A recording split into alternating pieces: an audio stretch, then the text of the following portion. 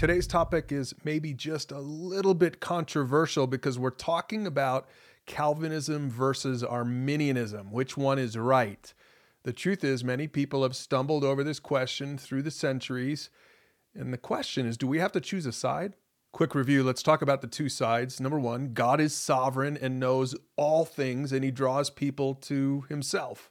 This is a simple summary of what a Calvinist would believe, and it's in the Bible. But on the other hand, anyone who seeks God will find him, and he finds no pleasure in the judgment and death of the wicked.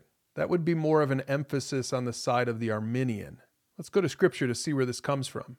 Romans 8, starting at verse 28, it says, "And we know that God causes everything to work together for the good of those who love God and are called according to his purpose for them." He goes even further in verse 29. He says, "For God knew his people in advance, and he chose them to be like his son, so that his son would be the firstborn among many brothers and sisters." Verse 30, "And having chosen them, he called them to come to him. And having called them, he gave them right standing with himself." You get the point?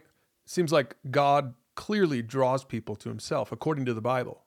Or how about Ephesians 1, starting in verse 4? It says, "Even before he made the world, God loved us and chose us in Christ to be holy and without fault in his eyes."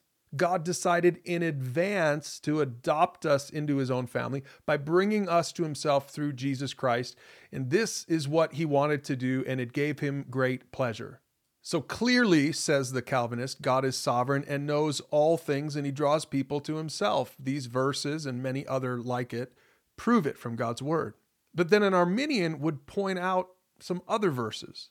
Like, for example, 2 Peter 3:9, "The Lord isn't really being slow about his promise, as some people think. No, he is being patient for your sake." And here's the good part. "He does not want anyone to be destroyed, but wants everyone to repent." Maybe that doesn't sound so much like the Calvinists' God. Or 1 Timothy 2, verse 4, that God wants everyone to be saved and to understand the truth. Now, there are plenty of other verses to support both sides of the issue.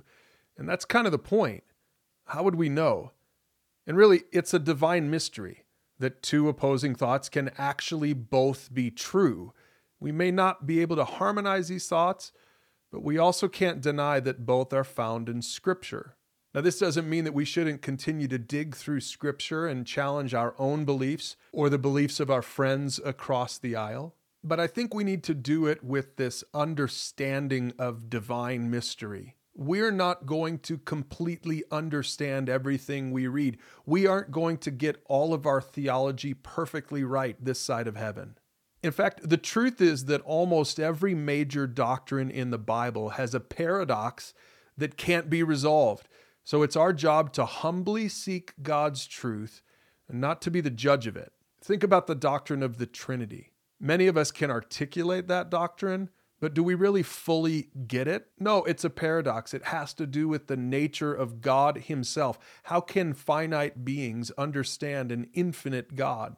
And the age-old argument of Calvinism versus Arminianism is really the same kind of thing. At the end of the day, it's about God's nature. And if people have stumbled over this question for centuries, do you really think you're going to come up with the magic bullet that ends the debate?